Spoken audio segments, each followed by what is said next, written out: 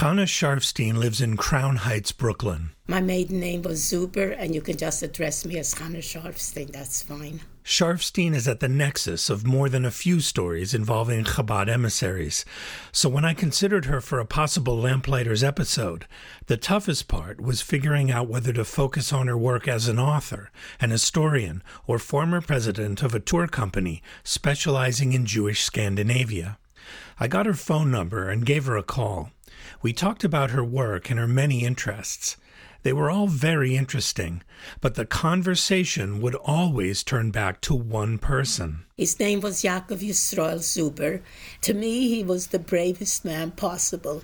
Zuber was Chana Sharfstein's father and a rabbi.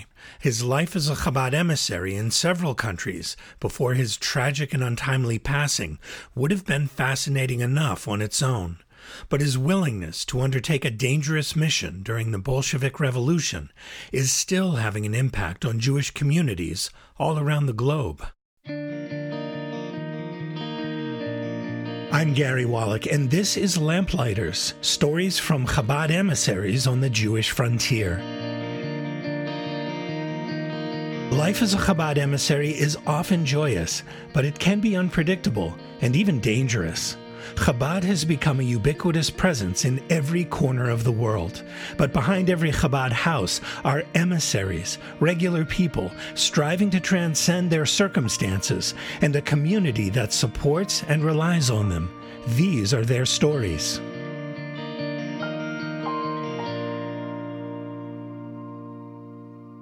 Yaakov Yisrael Zuber was born in 1895 in a Jewish farming village in Russia's Pale of Settlement. My grandfather was born in a city that was called Shedrin. That's Rabbi Sruli Edelman.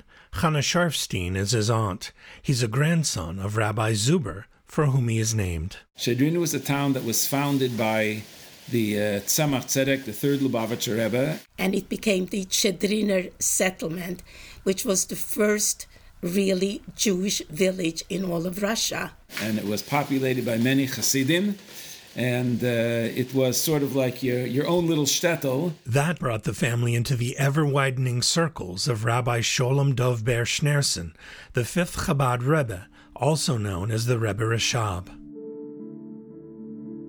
At that time, Tsar Nicholas I was attempting so-called Russification of the country's many ethnic groups into a homogeneous Russian people. And one of the things that really was a bone in his throat were the Jews, because they were different cultural, religious, and it bothered him. The Tsar had Jewish boys over the age of 12 kidnapped and forced into the military.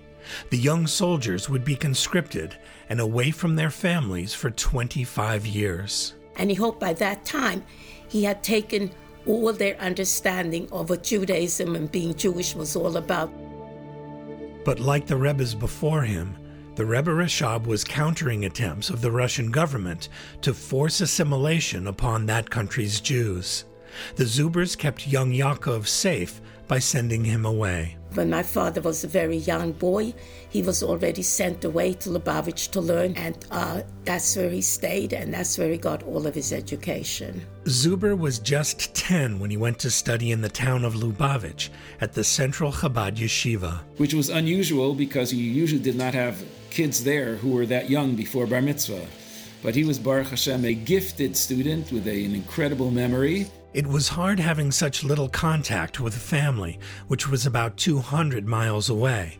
But, Sharfstein says, Zuber loved learning, which helped him and his schoolmates keep their minds off the near-constant hunger. During the week, they had very meager amount of food, so they used to drink a lot of tea.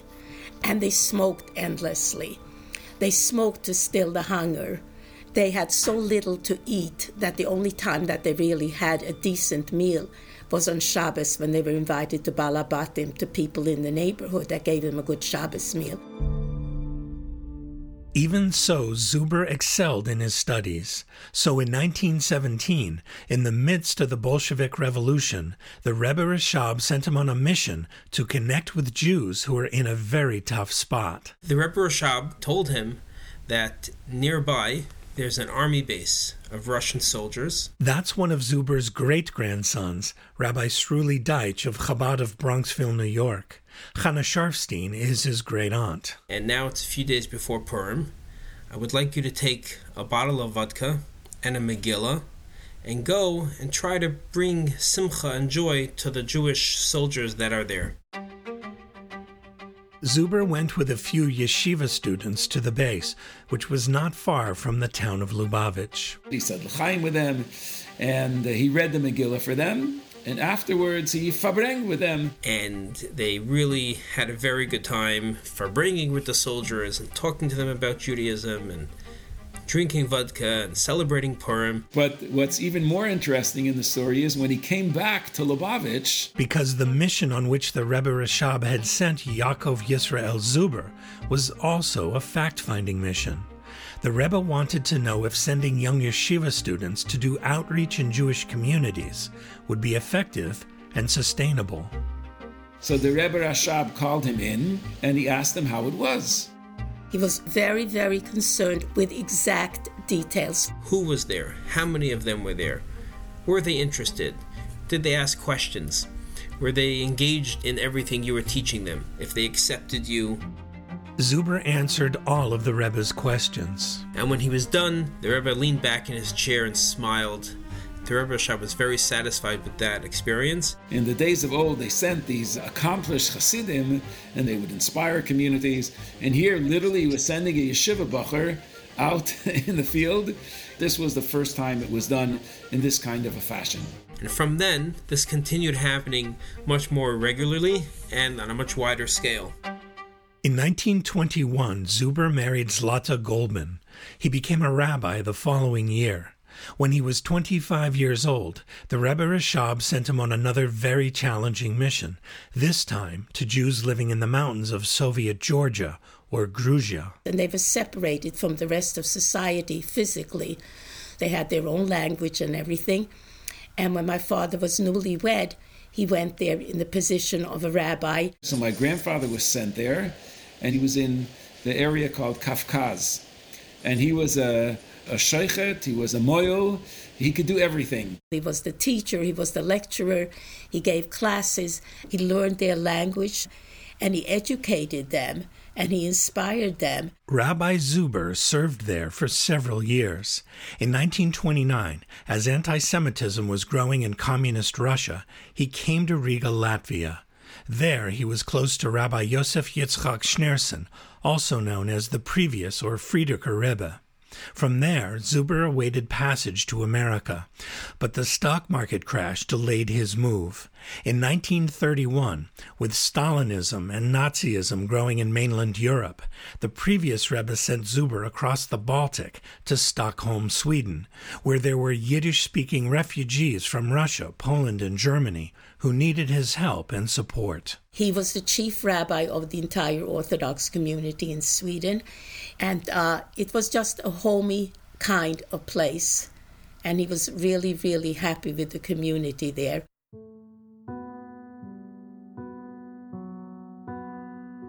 But when the war broke out in the late 30s, more and more Jewish refugees streamed into Sweden.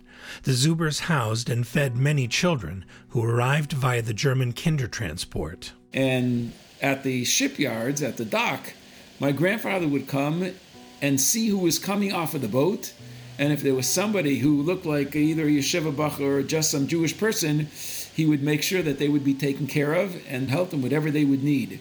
And he was a tremendous activist for those refugees who were coming through.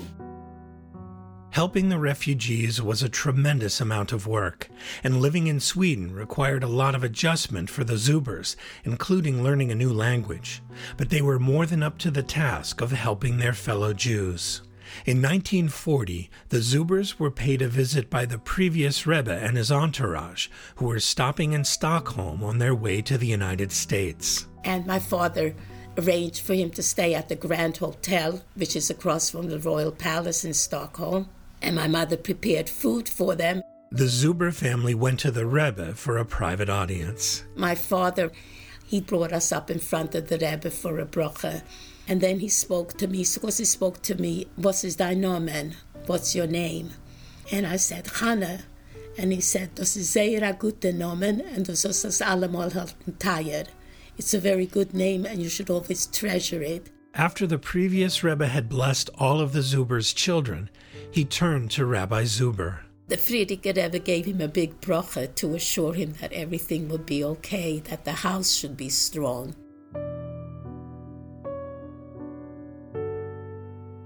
The Zubers would need that strength over the next few years, because as casualties mounted in Europe, especially toward the end of the war, more and more of the refugees arriving in Sweden were agunot, whose husbands had been killed or had gone missing. There were so many of these women who were young, 22, 23, 25 years old, who were agunot.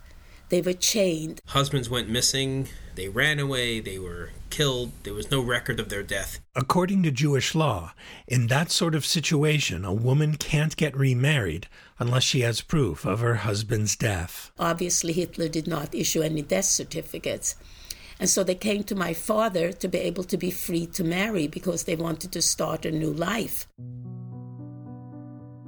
My father spent endless hours and hours and hours, night and day and night. Our house was filled with young women who came for his help from 1945 till we left in 1947. They were always in the house constantly. They came from all the different displaced persons camps. For him, it wasn't just trying to figure out a halachic loophole to get this woman remarried. He really felt her pain. When they had to tell my father their experiences, they were crying and screaming and they were hysterical, and I don't think I slept a night during those years because there was so much crying and weeping going on. And my father, I saw him actually age day by day because this was heartbreaking beyond words. Chana Sharfstein estimates that her father helped several hundred women in Sweden lose their agunot status. When the war ended, my father, he was like so overwhelmed. He just felt that Europe was not a place that had a future for Jews anymore. Zuber and his family had been in Sweden for a decade and a half. Despite his lifetime appointment as the chief Orthodox rabbi of Sweden, he wanted to go to the United States.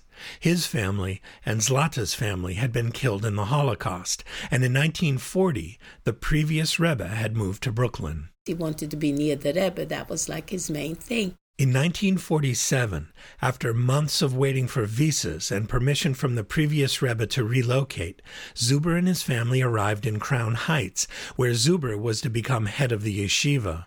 The man who had held that job was thought to have perished in Europe, but he showed up to reclaim his position just as Zuber was set to assume it. So the Rebbe ended up sending him to Boston, Massachusetts, which was away from the Chabad community because there was not much of a Chabad in Boston at that time. But he took it in stride. Zuber became rabbi of a small Chabad shul in Boston's Dorchester neighborhood and the dean of a yeshiva for elementary school children. After a short time, he became a member of the Boston Rabbinical Court and the rabbi of a larger synagogue in Roxbury. He would give a talk Shabbos in the afternoon, and hundreds of people would come Shabbos afternoon to listen to him, and he made sure to finish early that people should be able to go back to their regular shuls for Mincha and Maariv. But as important as he was, Rabbi Yaakov Yisrael Zuber would not get the chance to leave as deep an impact in Boston as he had in Sweden. It was my birthday, and it happened to be that my Hebrew birthday that year fell out on New Year's Eve. And some friends of mine, they said, "We'll make a little birthday party in our house, so come over to our house." And I said, okay. At 7 o'clock in the evening on December 31st, 1952, Chana Zuber put on her coat and told her parents she was leaving. Her father insisted on walking with her. He went to put on his coat and he said to my mother, "I'm coming right back." Chana and her father walked through a little park and arrived at her friend's house. And then my father said, "I'm going back home." And he turned around and I stood in the doorway, and for some reason or other, I I just felt very uncomfortable watching him walk back because there was nobody around in the street except that on the way when we went there, I saw a gang on a street corner. It's like totally quiet with just the snow falling. And I watched him walk, and then I watched him like turn a bend, and then I couldn't see him, and I went inside. Later that night, Chana got a phone call at the party. Her father had been found unconscious in the park. He had been mugged and beaten and robbed of the $7 he had in his pockets. He died the next day in the hospital. He was just 56 years old. It was unreal. You survived so much to come here, just to be murdered by kids in the park. My grandmother never really recovered from it. She took it very, very hard. The kids, everyone took it very hard.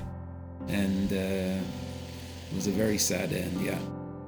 Zuber's murder was never solved. Chana graduated from college and was married shortly after. She and her husband Motel raised 5 children. As the years went by, Chana thought about her father a lot. In 1979, she went to the Lubavitcher Rebbe for Sunday dollars. Though she had no experience in business, she was thinking of starting a tour company that would focus on Jewish Scandinavia. And I said to the Rebbe, "Ich tracht machen Reisen to Scandinavia." And it was amazing. He was all smiles. He was so excited. And he said, "Das ist taka gute Sach." That's like a really great idea. So he gave me an extra $1 and he encouraged me to do it. The next year, she created her company, Scandinavian Trio Tours. For 25 years, she led tours in Sweden, Norway, and Denmark. In 2002, just before Rabbi Yaakov Yisrael Zuber's 50th Yortzeit, she returned to Stockholm with over 40 members of her family, all descendants of her father. That was like a dream come true. We ended up going to my father's shul and davened in his shul and saw a plaque that I have there in the shul for him. Struli Deitch took the train from France, where he was studying in yeshiva, and joined them. And when we walked into the great synagogue where he was the rabbi, there was a big plaque on the front of the shul talking about the years when he served as the rabbi in the shul. And that hit me like, I'm sure the shul went through many rabbis. And not every rabbi at the shul has a plaque remembering that he was here. And all the people in the shul were so excited to see that Chana Zuber came back with her family, and it was just absolutely overwhelming. Chana Sharfstein estimates that her father has at least 400 descendants now living in the U.S. And many, many grandchildren are shluchim. Rabbi Struli Deitch is one of them. He and Rabbi Edelman are named for their grandfather. Rabbi Edelman, do you know how many of Rabbi Yaakov Yisrael Zuber's descendants are named after him? Probably 25, I would guess, around that. It must be a special feeling to be one of those. Absolutely. And they carry on the legacy. So how would Zuber's descendants like to remember him? He was a spokesman for authentic Yiddishkeit. In fact, he still is. Zichron Yaakov is a book he wrote containing specific times for davening in Scandinavia.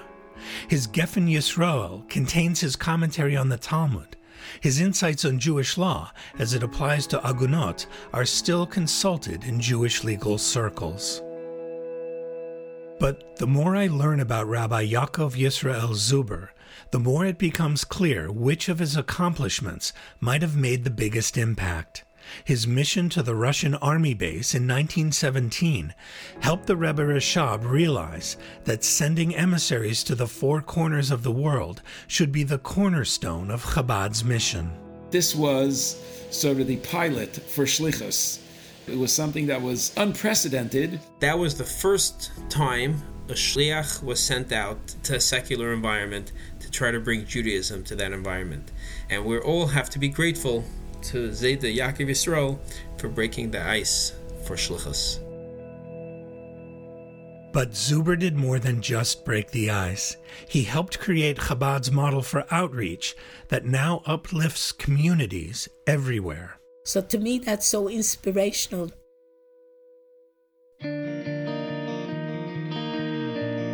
I'm Gary Wallach. Thanks for listening to Lamplighters, stories from Chabad emissaries on the Jewish frontier. We welcome your questions and comments about what you've just heard on Lamplighters. Please email us at podcast@lubavitch.com. And if you know of a great story involving Chabad emissaries or the people they inspire, please let us know about them. That's podcast@lubavitch.com. To subscribe digitally to Lubavitch International Magazine or to receive it at your doorstep, please visit lubavitch.com/subscribe. This is a Lubavitch International podcast.